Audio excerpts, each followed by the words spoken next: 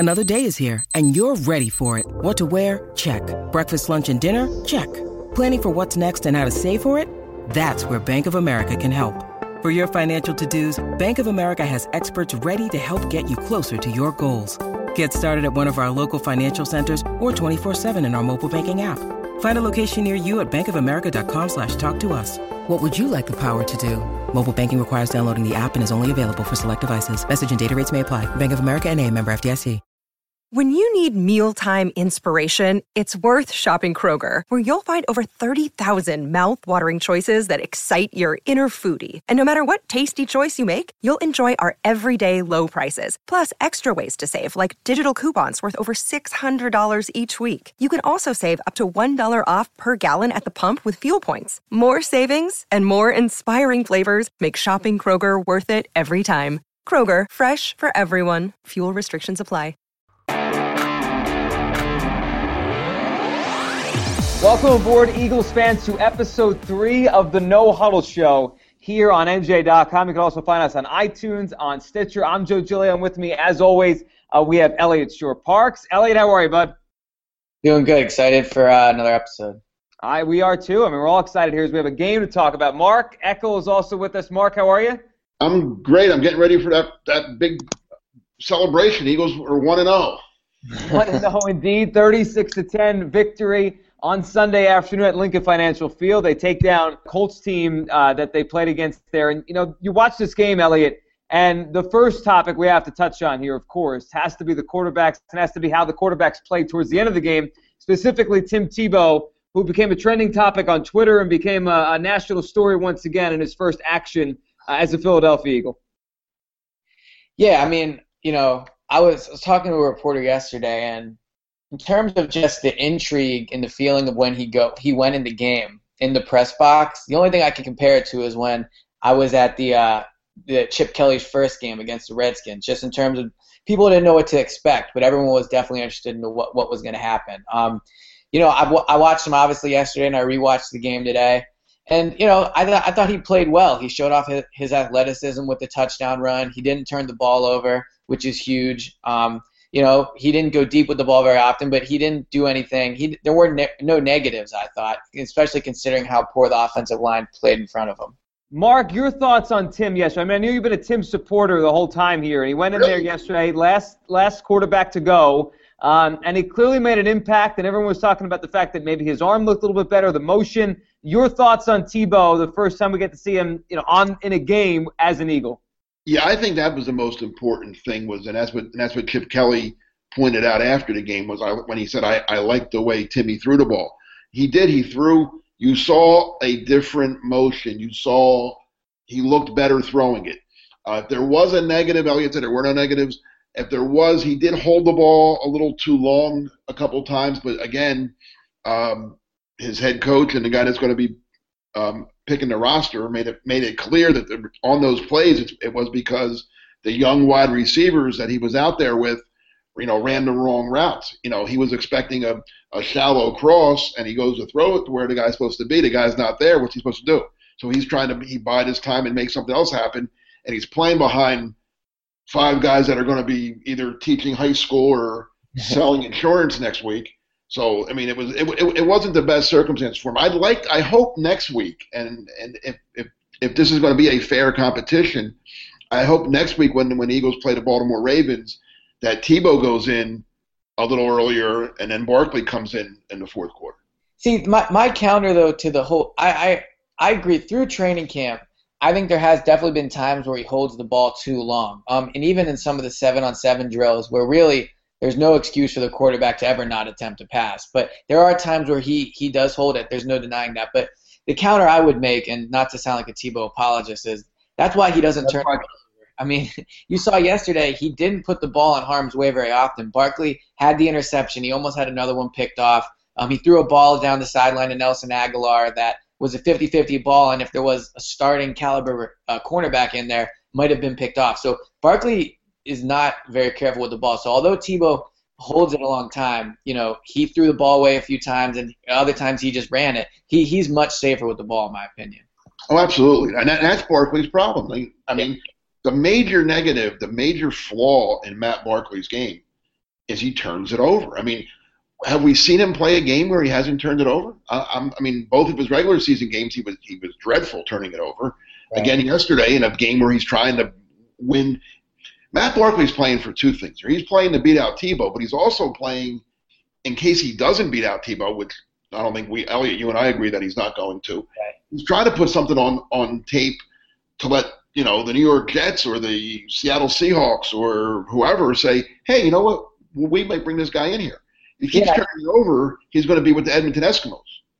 And I think that's why he played so much yesterday. And he looked good. I mean, I think Tebow brings more to the roster, which we've talked about. But in terms of just what Barkley showed yesterday, I mean, he had the one really nice throw to Jordan Matthews. That's a throw I'm not so sure Tebow can make, just in terms of the touch and the timing and all that.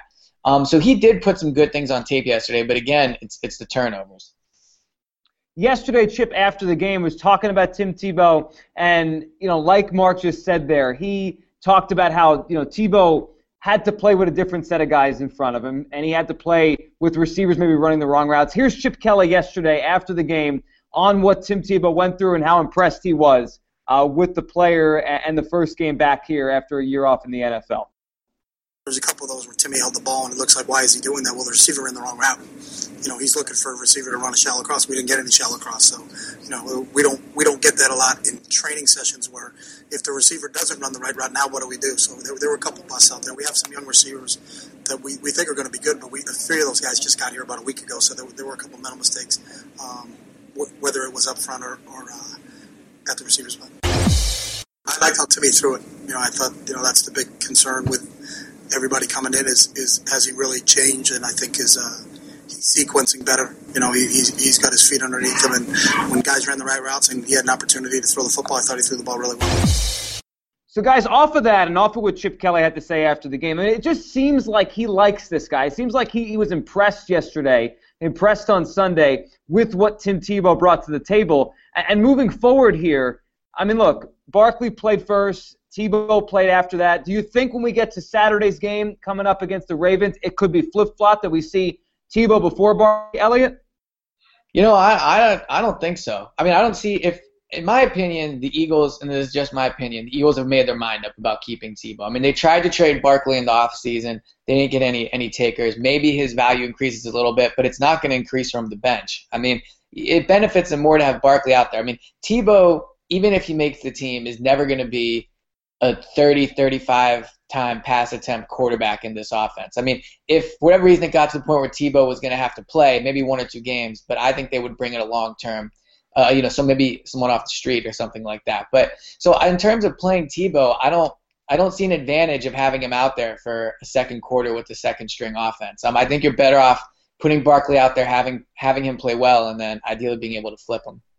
No, I disagree somewhat. I think you want to see Tebow with some better people just so he's not running for his life again, number one. Number two, this rotation this week is going to be interesting because there was a guy that didn't play last week, a guy named, I think his name's Bradford. Is it Bradford? Sam Bradford? Yeah, I've heard of him, Mark. I've heard of that guy before. I think they're paying him like $12.9 million this year. So he's hopefully, and I won't say he's going to be out there until they tell me he's going to be out there, but hopefully he's going to play at least a quarter or a quarter and a half, maybe a half next week. Yeah. Does Sanchez maybe not play next week? Have you seen enough of Sanchez to know what?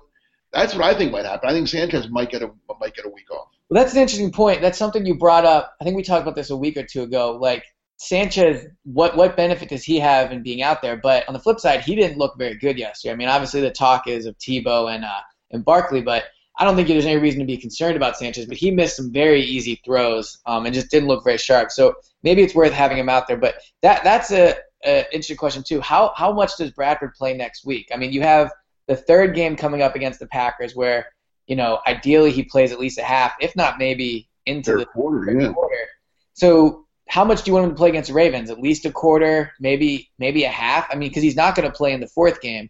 So you're talking about him going into week one, having not played all last year or half the prior season with only, less than 4 quarters of live football. So I don't know how you balance. It's a tough situation because you want to balance him getting reps. You want to balance protecting him like he is any other starter. And then obviously the key fact that he it's Sam Bradford, so he could get hurt at any minute. I would play him at least. I would go in my game plan would be he's playing the first quarter next week. He's definitely playing the first quarter. We'll see how that goes, depending on how many plays he runs in the first quarter. If it's if they're up, if he looks great in the first quarter and the Eagles are up 14-0, all right, then maybe you give him the rest of the night off, and then you can split it up however you want after that. But if things aren't going so well and they didn't run a lot of plays, maybe give him a little bit of the second quarter too, or if a drive ends, or I'm sorry, if the quarter ends in the middle of a drive. And by the way, that's the first time in 30 years of covering football I ever saw a quarterback come out in the middle of a drive like Andrew Luck did yesterday. Yeah, that was weird.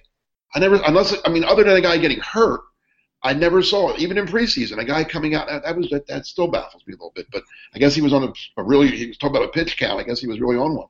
But, if the drive ends, quarter ends, let Bradford finish that drive. He has to play a minimum of a quarter next week, though, right? Well, the issue is if he plays and, what if he doesn't play well? Then let's say he plays a quarter against the Ravens, he doesn't look super sharp. He plays a little bit against the Packers, a half against Packers or whatever. I mean, can you throw this guy out there in week one, especially if Sanchez improves? Can you throw this guy out there in week one having only played 3 quarters and not looking very well? I mean, I guess you have to. At this point, it's a moot point because he's going to start week one if he's healthy. But, I mean, if he doesn't play well, it's going to be interesting. Well, that's why we all assume, because it's the way it's been done by everyone in the league, that he won't play preseason week 4 against the Jets. This is Chip Kelly. Chip Kelly does things his way. If Bradford doesn't play well against Baltimore and Green Bay, he may be out there week 4 against the Jets just to get him some more work. Yeah, that's a fair point. I mean, they have to get him as much work as they think he needs to be ready for that first game. And I mean, as you look what happened on Sunday, Sanchez looked out of it. He wasn't close to what he was completion percentage wise last year. He just was a little bit off.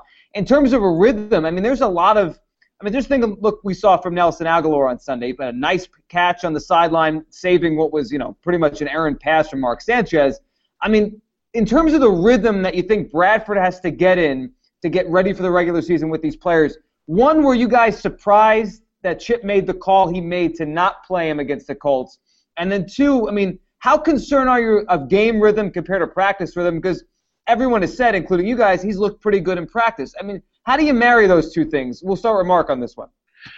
That's a good question, Joe. I mean, and Chip says it all the time. It's all, especially for the quarterbacks, it's all about what you do in the games. He uses the term they have to take the red shirts off because in practice they wear the red shirt means that they can't be hit, and that's what quarterbacking is all about. A bad quarterback looks a lot better, and I'm not saying any of these guys are bad, but a bad quarterback looks so much better knowing that he's not going to get hit. Mm-hmm. I mean, that's the quarterback's worry when he's in the pocket. The rush is coming. I got to get rid of it. I got to do this. If he knows he's fine and they're not allowed to hit him, it makes his job a lot easier. So game versus practice is big. I was surprised. I was very surprised last week when Chip came out and told us that Sam would not play. And again, I'm not going to kill him about it. I mean, he had his reasons, but and again, I asked to follow up that day. Will he play? Will he play more in other games now to make up for not playing this? But Chip said we haven't really gone that far yet. We'll see how that goes. In my opinion, in my mind, like Elliot was saying, for him to be ready for the Atlanta Falcons on Monday Night Football, I think he needs to play at least the equivalent of a full game or more. Yeah, and the interesting part about the decision was, up until that point, you'd almost gotten to the point with Bradford where you weren't talking about his health, which is crazy to think. I mean, he was looking great in practice. He was out there every day. He wasn't running the ball a ton, but that's never been a part of his game, so that didn't really stand out. But the few times he did run, no one was super impressed, but he looked healthy. I mean, he wasn't limping or anything like that. So I thought he was going to play versus the Colts. In fact, even the days leading up, when everyone was asking, I had no idea where it was coming from. I thought it was a no-brainer. And then when Chip said he wasn't, it just kind of, I don't know if it raises the red flag again, but it brings it back to the conversation of, well, if he is really healthy and he is 100%, why aren't you putting him out there? And Chip is a guy, he always has very good reasons for everything. From the smallest thing to the biggest decision. And this is kind of the first time where he didn't really have one. He said, it wasn't the trainer's decision. He said Bradford's healthy. He was just kind of like, I decided not to play him. And he didn't give a great reason for it. So it was just a weird situation where, you don't want to overreact, but at the same time, why is he not playing if he's not 100%? Yeah, it's a good question. I think all Eagles fans are wondering the same thing, because if he's 100%, you're going to have to put him out there eventually. Why not start with that first game? Do you guys think it has anything to do with the fact that they're going to practice throughout this week with the Baltimore Ravens and then play them on Saturday night? Maybe a little more, familiarity with the players, with their pass rush, with just going against them. I know they won't hit in the joint practices, but they will see those guys in kind of live action before really live action on Saturday night. Elliot, do you think that had anything to do with you might get to watch him against this Ravens pass rush before he goes out there in the field? Could that have played a role here? It's possible. I mean, the one thing I'll say is I've covered the last 2 Eagles training camps with Chip where teams come in. And there is a difference in terms of just the intensity of practice, the speed of practice. I mean, so Bradford, even though he can't get hit, this is going to be a nice ease into Saturday night for him, because it's not going to be playing the same defense anymore. The Ravens are out there. Obviously, you don't want to hurt anybody, but they don't know Sam Bradford. They're just out there trying to make their team, which has nothing to do with the Eagles. So I do think the reps he'll get on this week on Wednesday, Thursday, and probably a walkthrough on Friday will better set him up for Saturday. But in terms of the difference, I mean, Bradford said himself he doesn't see a difference between him playing on Sunday and him playing this Saturday against the Ravens. So if he doesn't see a difference, it's kind of hard for me to sit here and say I do. The one thing is Chip did allude to that somewhat. He didn't use it as a reason why he wasn't playing him, but he did point out when he said he's not going to play this week. We'll get him out there next week when we go against the Ravens in camp, and then he'll play against the Ravens. So, Joe, you may be onto something there that's what he wanted. Even though he didn't say it in those words, that's what he may have been getting at, that he did want him to play against the defense, let him see it first before he goes out for his first live action. The one thing I will add too, Elliot, and you and I both noticed this last week, and we wrote about it. We did notice toward the end of last week, Mark Sanchez all of a sudden was getting a lot more work with the ones he had prior to that. So that kind of gave us a little bit of a tip that, hey, maybe Sanchez just might start this week. And as it turned out, he did. And also the thing is, I mean, if we can all take a step back and realize we've just spent the last 20 minutes talking about Bradford's health, which is something we wouldn't have done if he played against the Colts. Yep. Yeah. I mean, I was walking to practice a few days ago and talking to a fan, and, just talking about the season, and, the defense has looked better. The receivers looked really good yesterday. I thought the depth at certain positions, like outside linebacker and safety, looked really good yesterday. Sanchez didn't play great, but it all comes back to the quarterback. And even though there was definitely some positives to take from the game against the Colts, and we'll get into that, it was almost hard to take anything from it on the flip side, because Bradford's not playing, and until Bradford's out there and you see him, you really have no idea how this season is going to turn out. You don't. No, I mean, he is the key to it. And if you just expound on the players that weren't out there, we know Zach Ertz is going to be gone probably until the opener with his core muscle injury. I think, Elliot, you said it was a groin. So, I mean, it's obviously an issue for him, and he's going to be out a little while. That's a big deal. I mean, yeah, it is. All of training camp. I know he's been on the team for 2 years, so this isn't exactly, Josh Huff missing training camp last year. But this is a guy who worked super hard all offseason. Now he's going to miss all of training camp. He might. I wouldn't say it's a lock for him to play week 1. So you're not talking about a guy missing four. He'll be listed on the injury report for sure. Oh, yeah, he'll be on the injury report. I think they'll keep 4 tight ends because of it. But Ertz is a big part of what they do. With as much as Bradford likes to check the ball down, I mean, Ertz was going to get a ton of targets. So, Selleck is still a good tight end, but he's not the pass catcher, I don't think, at least, that Ertz is. So that's a big deal that he's out.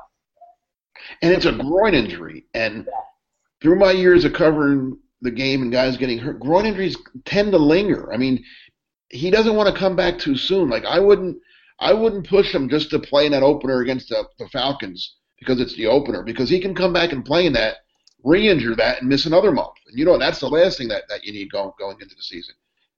It's true. And if you think about it, I mean, so we talked about Bradford not playing. Ertz is obviously injured. He couldn't play. Murray didn't play in the game. And also Kiko Alonso recovering from the concussion. I mean, you can make a case, as well as the game went for the Eagles in their 36-10 win against the Colts. They didn't walk out with any major injuries from Sunday's game. 4 of their top, 10 or 12 players possibly for this season didn't even participate. So as excited as some of the aspects were, we'll get into all of them in a minute here, those 4 players we didn't get a chance to see. And to me, Elliot, the DeMarco Murray thing is just very strange still, as he's been practicing sparingly and then he's not out there for that first preseason game. Yeah, I don't know if it's as strange as it used to be, just because at this point I do think I'm starting to believe the coaches and Murray when they say they're just resting him. But again, it's like with Bradford. Maybe Bradford will be okay and everything will work out. But it's with Murray. When Chip signed him, they said they weren't concerned about the amount of touches he got last season. And now he's not taking part after 3 or 4 months off. I'm sure he was working out, but after 3 or 4 months off, he's taking some first team reps and not others. So it's just, like you said, yesterday there were a ton of positives, but 2 or 3 really big pieces of this team have such mystery over them and don't have a ton of, positive things going on right now. And obviously that's a concern. I was more concerned about Murray until I talked to some people and they brought up to me things I've seen in the past, and they used to call them like little camp vacation. Again, camp was, I'm going back to like the Troy Vincent, Brian Dawkins era, Donovan McNabb obviously era, but there were guys then, Troy and Brian, 2 of them, that would get some days off as the years went on. And again, camp was different then. They did a lot more. They went twice a day. But a lot of veterans would get a little break. They would say they're nursing a hamstring even though they were fine. So my problem with Murray is, guys like Troy Vincent and Brian Dawkins kind of earned that right because they had, been to multiple Pro Bowls as Eagles. The new guy in town, yes, he had a great year last year, but he had a great year for somebody else. So new guy in town, if you're just trying to be, I guess he's not trying to win the popularity contest. He's trying to, help the Eagles get to the playoffs. But he's not, Culture. Culture beats scheme, I know. But he's not, I don't think he's made a lot of friends on the team by not practicing. That's all I'm going to say. But is this his call? I guess that's where, to me, it's interesting. If it's a plan by the coaching staff and plan by Kelly and maybe their trainers to say, maybe it's better to back off this guy early so we could have him fresh all year, is this his call? Because that first day, I remember, of training camp when they didn't want to put him out there, the hydration test and all that, he seemed disappointed and eager to practice. So whose call is this that he's really not practicing or obviously playing in this first game? I would imagine it's the team's call, and Murray's not fighting him too hard on it. He has touchable talent, and he said himself a few practices ago, guys on the team that have a lot of football in them, they need this rest. Now the weird part is, no one else is really getting a ton of time off. D'Amico Ryans is, but he's nursing an Achilles injury. So, it's just. It kind of has the feeling of, they signed DeMarco Murray and everyone's excited about it. It seems like this is going to be a really big impact on the team, and it very well still could. But it just isn't getting off to a great start. I think is now the best way to characterize it after 1 preseason game and 2 weeks in. It's just, it doesn't have that feeling of this is going to have a big impact on the team anymore. You know what, Elliot? I'm kind of agreeing with this, and I think like this week, Wednesday, Thursday, Friday, I'm going to let you do all the writing. I'm going to take some time off. There you go. All right, sounds good. I'm an older guy. I need to rest like me and DeMarco. I'll tell you what, I'll only write the days that DeMarco practices. How's that? That works out. And I'll say I wouldn't that whole incident earlier last week where Malcolm Jenkins pulled the chair out for DeMarco Murray, that wasn't a small thing. That was Malcolm Jenkins, who's probably at this point the vocal leader of the team, kind of sending a message to the new guy like, all right, get out here and practice. And for him to do it in front of the entire team, the media, the coaches, and the fans. Knowing what little I know of DeMarco Murray through my few interactions with him, I don't think that probably sat super well with him. Yeah, I can imagine that too. He seems like a guy that takes himself and the game pretty seriously. So I thought the same thing, Elliot. It was interesting, and in the way that Malcolm Jenkins, kind of gave you guys a quote afterwards. Didn't he say something like, "Some people out here aren't practicing"? He didn't use it. He didn't use his name, but we all knew who he was referring to. Well, he said he did it to other teammates, but I didn't see him do it. I mean, and then Chip talked about it and said, Jenkins was just, joking around. But so, it's like it's like what they say, every joke has a little bit of truth in it. And I think there was definitely a little bit of a message there, get out here and practice. Here's the bottom line, though, guys. Right now, the players are looking at DeMarco as being a little bit of a prima donna, a little bit of a spoiled child, so to speak. When if opening night against the Falcons, he runs for 130 yards and 2 touchdowns, he'll be their favorite player again. Yep. That's what it comes down to. Perform. It's always what it comes down to. That's always how it works. And with Murray, they certainly paid him that way. All right, let's get into a little bit about the game against the Colts. Who performed well? Who opened your eyes? Let's start with the first-round pick.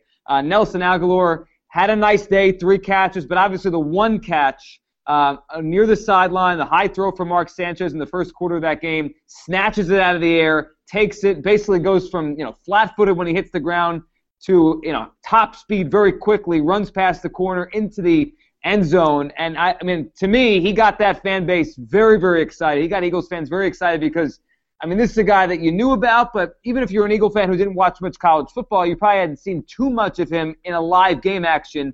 You saw it on Sunday. There's clearly a lot of talent there, and he put it on display in that play and a few others. I'll let Mark drool over Aguilar for a little. I only got 4 words to say about Nelson Aguilar. Rookie of the year. I said it when they drafted him. I'm not changing my mind. The kid's going to be a star. He's got star written all over him. He might not be as good as Amari Cooper, the other wide receiver to come out of this draft. He probably isn't as good, but Amari Cooper's in Oakland, so we'll probably never hear from him again. Nelson Aguilar is going to be a star. There's no doubt in my mind. I was touting him all prior to the draft. Elliot, you wrote the story actually saying that why the Eagles should take him. It was funny when the Eagles took him, and I had that pick right. I said, this is the first time I've gotten the Eagles pick right since Donovan McNabb. And then I paused and I said, it might be the first time they've gotten it right too. Yeah, that catch he made in the play after he's probably the only receiver on the team that makes that in terms of catch radius, speed, and all that. So, plenty of reason to be excited about him. There is, and he put on, obviously a little show there in the first quarter for Eagles fans. So you got a good showing out of the first-round pick. And then the second-round pick, Eric Rowe, he made a play. And I think if you're a defensive back on the Eagles, compared to what we saw last year, it doesn't have to be perfect, but he showed right away he has the ability to make a play, knocking the ball out of Dorsett's hand, causing the fumble. And just that, I think just the sight of an Eagles defensive back making a play, causing a turnover, that got people interested and excited about this kid, Mark. Yeah, again, a guy that they really liked. They moved up in the second round to get him. And what I liked about that play was he got beat on the play. The guy beat him on the reception, and he didn't give up, and he fouled it down, and then he, like you said, he made a great hit, forced the fumble. Watching that play, though, again and again, shows me why I think he's a safety and not a corner. The Eagles insist that he's a corner, and that's where they're going to play him. I still like him more at safety, and I still think down the road he's going to be a very good safety in this league. What impressed me about him was yesterday, obviously the forced fumble, but when I rewatched the game, there just weren't very many times where he looked lost out there. He was around the ball. He seemed like he knew what he was doing. Even on special teams, there was a few times where he was close to making a play and was always around the ball. And that's kind of what you want to see, because last year with Marcus Smith, obviously their first-round pick, he just didn't even know like he knew what he remotely was doing at any time. At least Rowe, it doesn't seem like the game is too fast for him already, and that's a really good sign in his first preseason game. Well, he's a smart kid, I think. Yeah. Rose. I know what Chip says that corners are harder to find if you can get a good corner. But again, like you said, he's around the ball. He's the kind of guy I'd love to see him playing like a center field type and making. I think he'd make a ton of plays playing as a deep safety. But again, if they feel they need him more a corner, he's going to be a good player either way. Well, they already have the new Brian Dawkins with Ed Reynolds, so at this point, really. Brian Dawkins was there yesterday. Yeah, he was, yeah, and he saw the next one out on the field. So. That might actually have been Brian Dawkins in an Ed Reynolds jersey on the field. He made some nice plays. We haven't heard much about him. I haven't seen until after the game, you guys write much about him or anyone really talk much about him during this camp. Did this come out of nowhere? Reynolds making – he made really nice plays, too, jumping those 2 routes and making the pick. on the football. Did Reynolds show anything like this in practice recently, Elliot, or was this really out of nowhere when the game happened? Oh, my God, no. I mean, he was like the biggest joke on the team to me. I mean, I didn't think there was any way he was going to make it. He was, last year. And I think, honestly, now that, I actually got a chance to see him make some plays, and you look at it in a larger picture, I mean, he just never really stood out at all. And Mark had a good piece about it today, about how last year he just didn't feel comfortable with the coaches, with Lovett, who's since been fired, and now Corey Undlin's in there, and he says he feels much more comfortable. And you could kind of see that yesterday. I mean, he had the 2 interceptions. The first one, not a great throw by Bennett, the Colts quarterback. But the second one, he made a great read on the ball. He broke on it. And to me, that was what was really impressive, because that just shows he's smart. There's a ton of – Marcus Smith is a perfect example. He might be the best athlete on the Eagles' defense, but he hasn't been able to get the mental part down. And it seems like Reynolds is starting to get that down by making that type of read and being able to get over there. That being said, I still don't think he's going to make the team, because the Eagles' safety position is not great. I think Przezinski gets that final spot. But Reynolds, I think, could win it at this point. And if you would ask me a few days ago if Reynolds had a shot at making the team, I would have told you I had a better shot of making the team than Reynolds did. Well, you still might, Elliot, if you win that kicking contest this week. Exactly. Struggles again. Yeah, but I'm not counting you out yet. Reynolds is a guy, when they drafted him last year in the 5th round out of Stanford, I thought it was a pretty nice pick. Most people had him going a little higher than that, and they got him in the 5th round.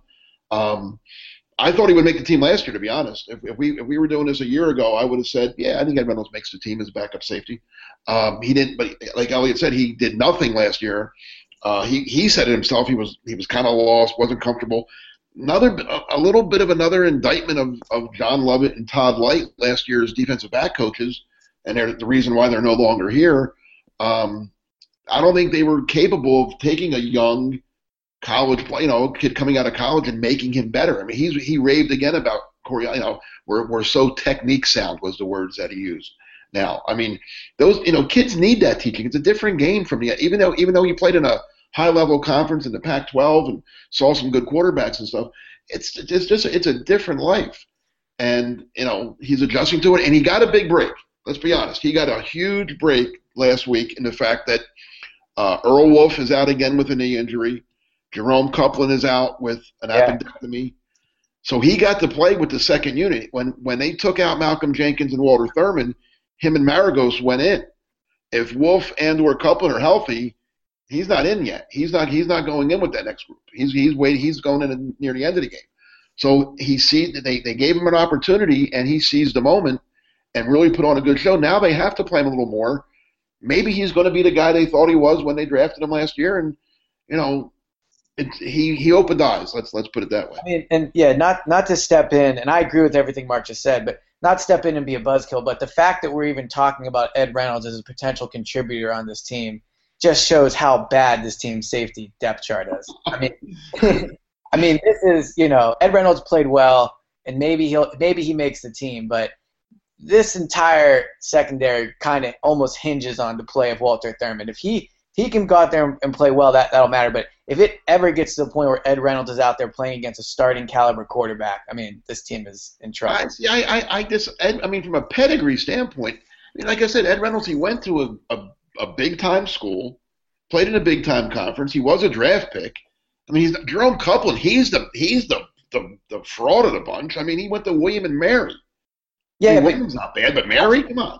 And Ed Reynolds also sat on the practice squad all last year. The line's right. I mean, that's him making the team would have been like, then you're bad. Ed Reynolds was, coming out of college, was considered a good, decent player.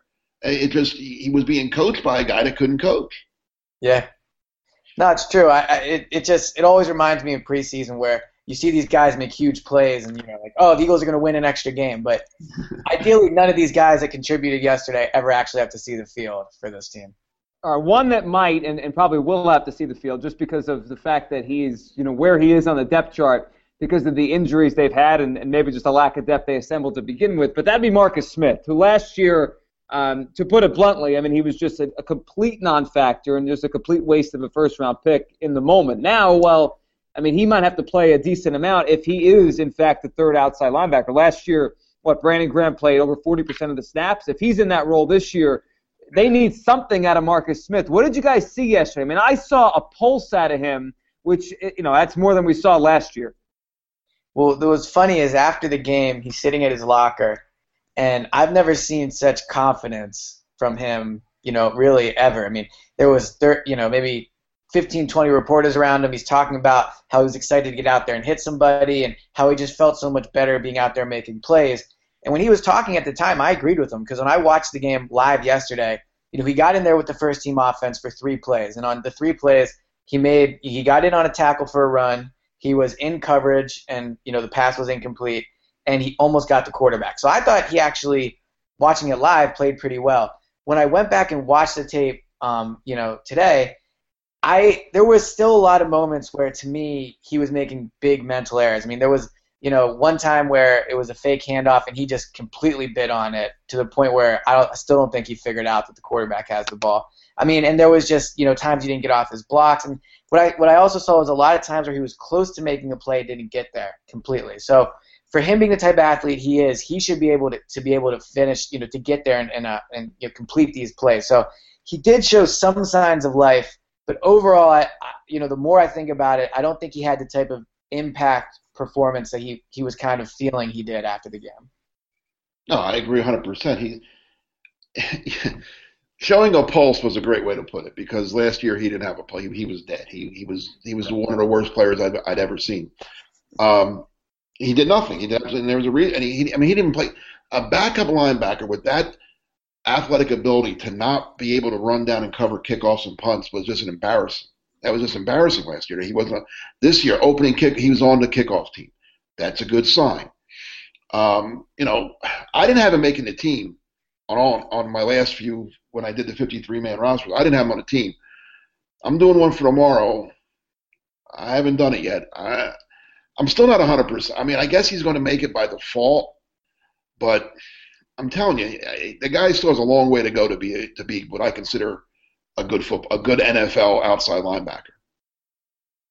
And that he does. I mean, look, the rest of this preseason is going to be about that to see if he can, build on showing a pulse and maybe show a little bit more and give the Eagles a reason to bring him along and keep him after being a first-round pick. I mean, if he wasn't a first-round pick, if he was their sixth-round pick, he might have got cut last year even. Then it's a different conversation. I agree. He's not even around, right? I mean, and I don't know. And this would be this if they were to get rid of him, this would be one last take that Howie from Chip Kelly.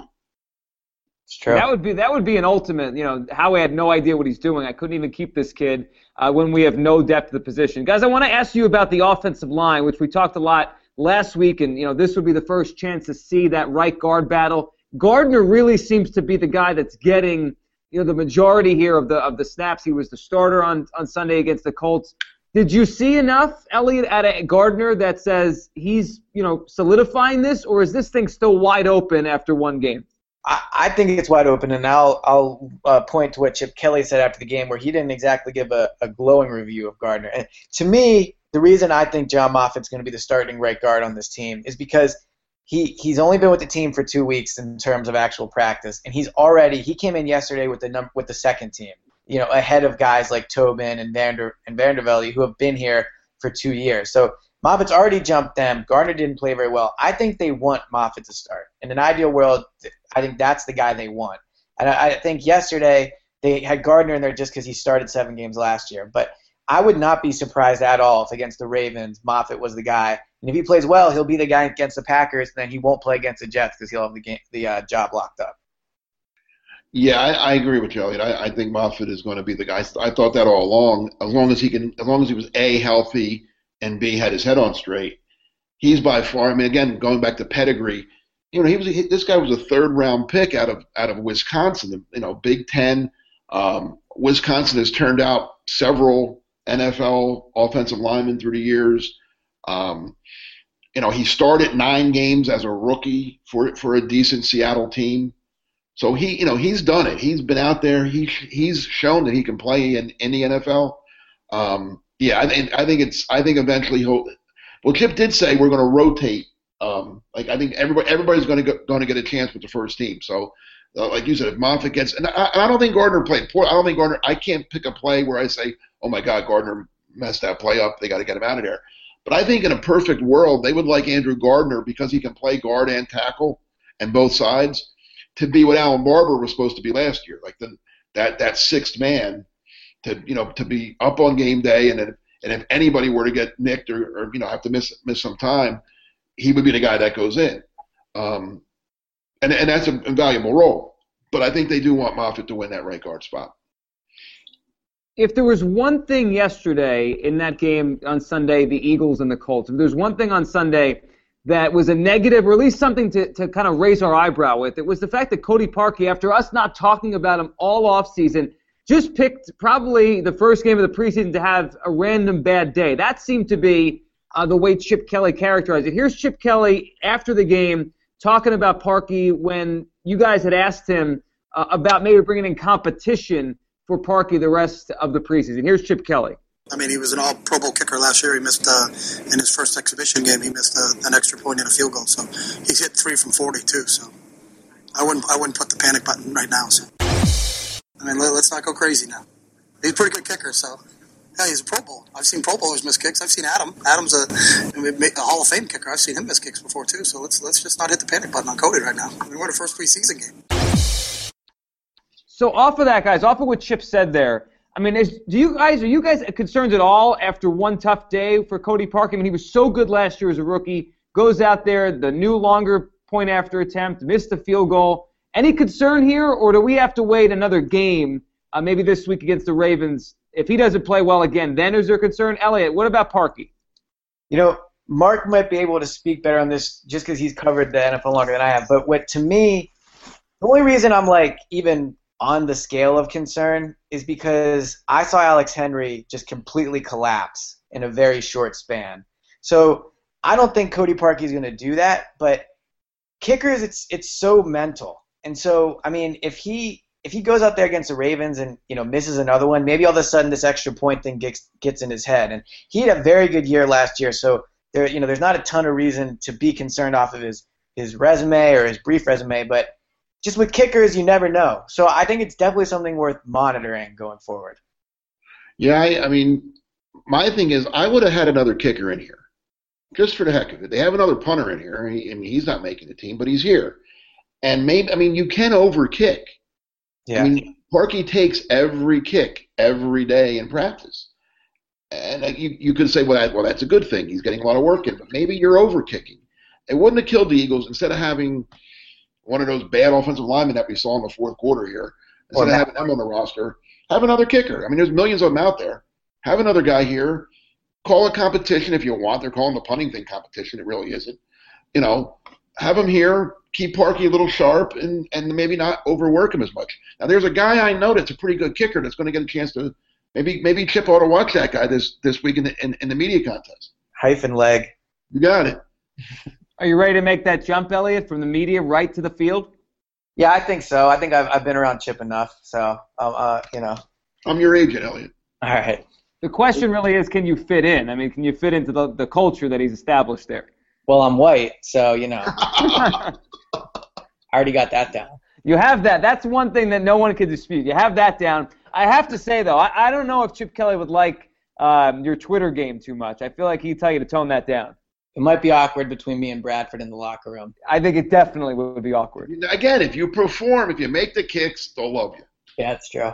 That is what matters. All right, we have a few Twitter questions, and then we will wrap up episode 3 of the No Huddle Show. First one came in from Big Chief, and he wanted to know, does Kenyon Barner make the team? He had a pretty nice day, first preseason game, with the punt return and some nice plays out of the backfield as well. Barner, I mean, it's a loaded backfield with 3 really high-profile backs. Does he have a chance here as the 4th guy? I put him on my 53 just because, not because of what he did as a running back, but because I think he contributes to special teams, and Chip has shown he will do some weird roster things when it comes to backups if it means they're going to be a special team contributor. So I think he makes it, and also he gives Sproles some extra rest by not having him do punt returns. Where did he go to college? Yeah, Oregon. That don't hurt him. That's not going to hurt his chances. I think if Zach Ertz was healthy, or if they knew Zach Ertz was going to be healthy from day one of the season, I think Barner would be not a lock, but a very good bet because you can keep 4 running backs and only keep 3 tight ends, as opposed to last year when they kept 3 running backs and 4 tight ends. With Ertz being iffy, they may have to keep the 4th tight end, and I don't know if I'm doing mine later today, so I'll try to figure. I don't know if there's room for 4 tight ends and 4 running backs. You would have to go light somewhere else. I mean, Kip did say we're going to keep the best 53 regardless of position. I don't think there's 53 players on this team better than Kenyon Barner. It's just a matter of, are the numbers going to work out for him?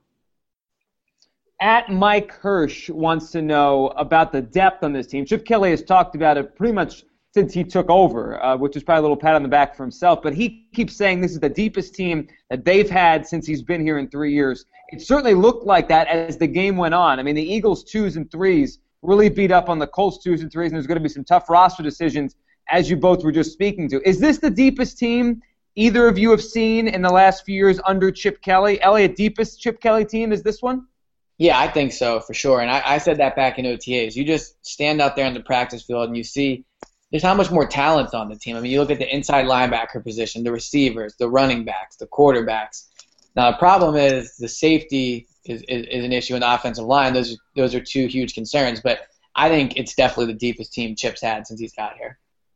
Yeah, it's deepest everywhere, but the offensive line might be the thinnest, though, I've seen in years.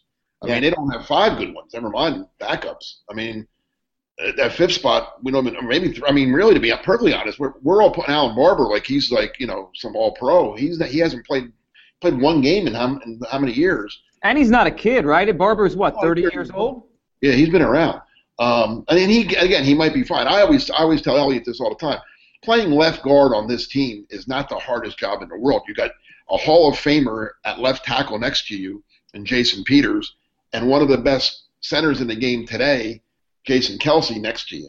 So if you just don't do anything stupid, you're going to look okay. I mean, so it's not the hardest job. But yeah, getting back to the depth question, they're deep at running back, they're deep at wide receiver, they're pretty deep at tight end.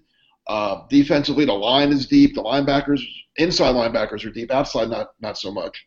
But the offensive line depth, I wouldn't be surprised at all if there aren't 2 offensive linemen somewhere else as we speak that will be on the Eagles come opening day. Because when cuts come, there will probably be a lineman cut by the Green Bay Packers or the Seattle Seahawks or the New England Patriots that are better than what the Eagles have as their backups, and they'll claim that guy and get rid of whoever. All right, so we'll wrap with this one. At Charlie Rice _72 chimed in and asked, chances Rasheed Bailey, the local kid, Delaware Valley College, makes the team. Had a nice catch, but I mean, to me, just as you guys talking about the depth in this team, he has a pretty big hill to climb considering all the good receivers on this team, how deep receivers. Any chances for Bailey here, Elliot? No, not at all. I mean, they're gonna keep the 6 receivers they're gonna keep, which is the 3 young guys, Cooper, Miles Austin, and the guy from San Diego. So Bailey could be on the practice squad, but I don't think he has almost any chance, barring an injury, of making the team. Yeah, I think he definitely is practice squad material. Maybe he gets lucky if he keeps playing great in preseason when they cut him and try to get him to the practice squad. The Jacksonville Jaguars claim him or the Tennessee Titans claim him. I don't know. I mean, that would be great for him. But I think the long-term plans are to put him on the practice squad this year. And, how long is Miles Austin here for? He only signed a 1-year deal. Riley Cooper, how much longer we don't know. So, I mean, put Bailey on the practice. A lot of guys have started their careers on the practice squads and gone on to have nice NFLs, played 5-6 years in the NFL. So I could see Bailey being on the practice squad this year and then, keep getting better. He's coming out of talk about, no pedigree. He's coming out of a Division III school, right, Del Val? Yep. I mean, that's a real big jump to the NFL. He needs a year on the practice squad to really learn the NFL game. When Bailey's holding that Super Bowl MVP trophy down Broad Street, we'll know we heard it here first. That's right here on the No Huddle Show. This has been episode 3. Everyone, thank you for listening. Make sure to download and subscribe on iTunes, on Stitcher. You can follow us on Twitter and ask questions anytime you want. We'll get to them in the next episode. At Elliot Shore Parks, at Mark Eccles 08, at Joe Giglio Sports. This has been episode 3, guys. Got joint practice this week against the Ravens. one preseason game in the books, and by the next time we do this, by the time we record episode 4, we'll actually, hopefully, you would think, be able to talk about Sam Bradford on the field. So that should be fun.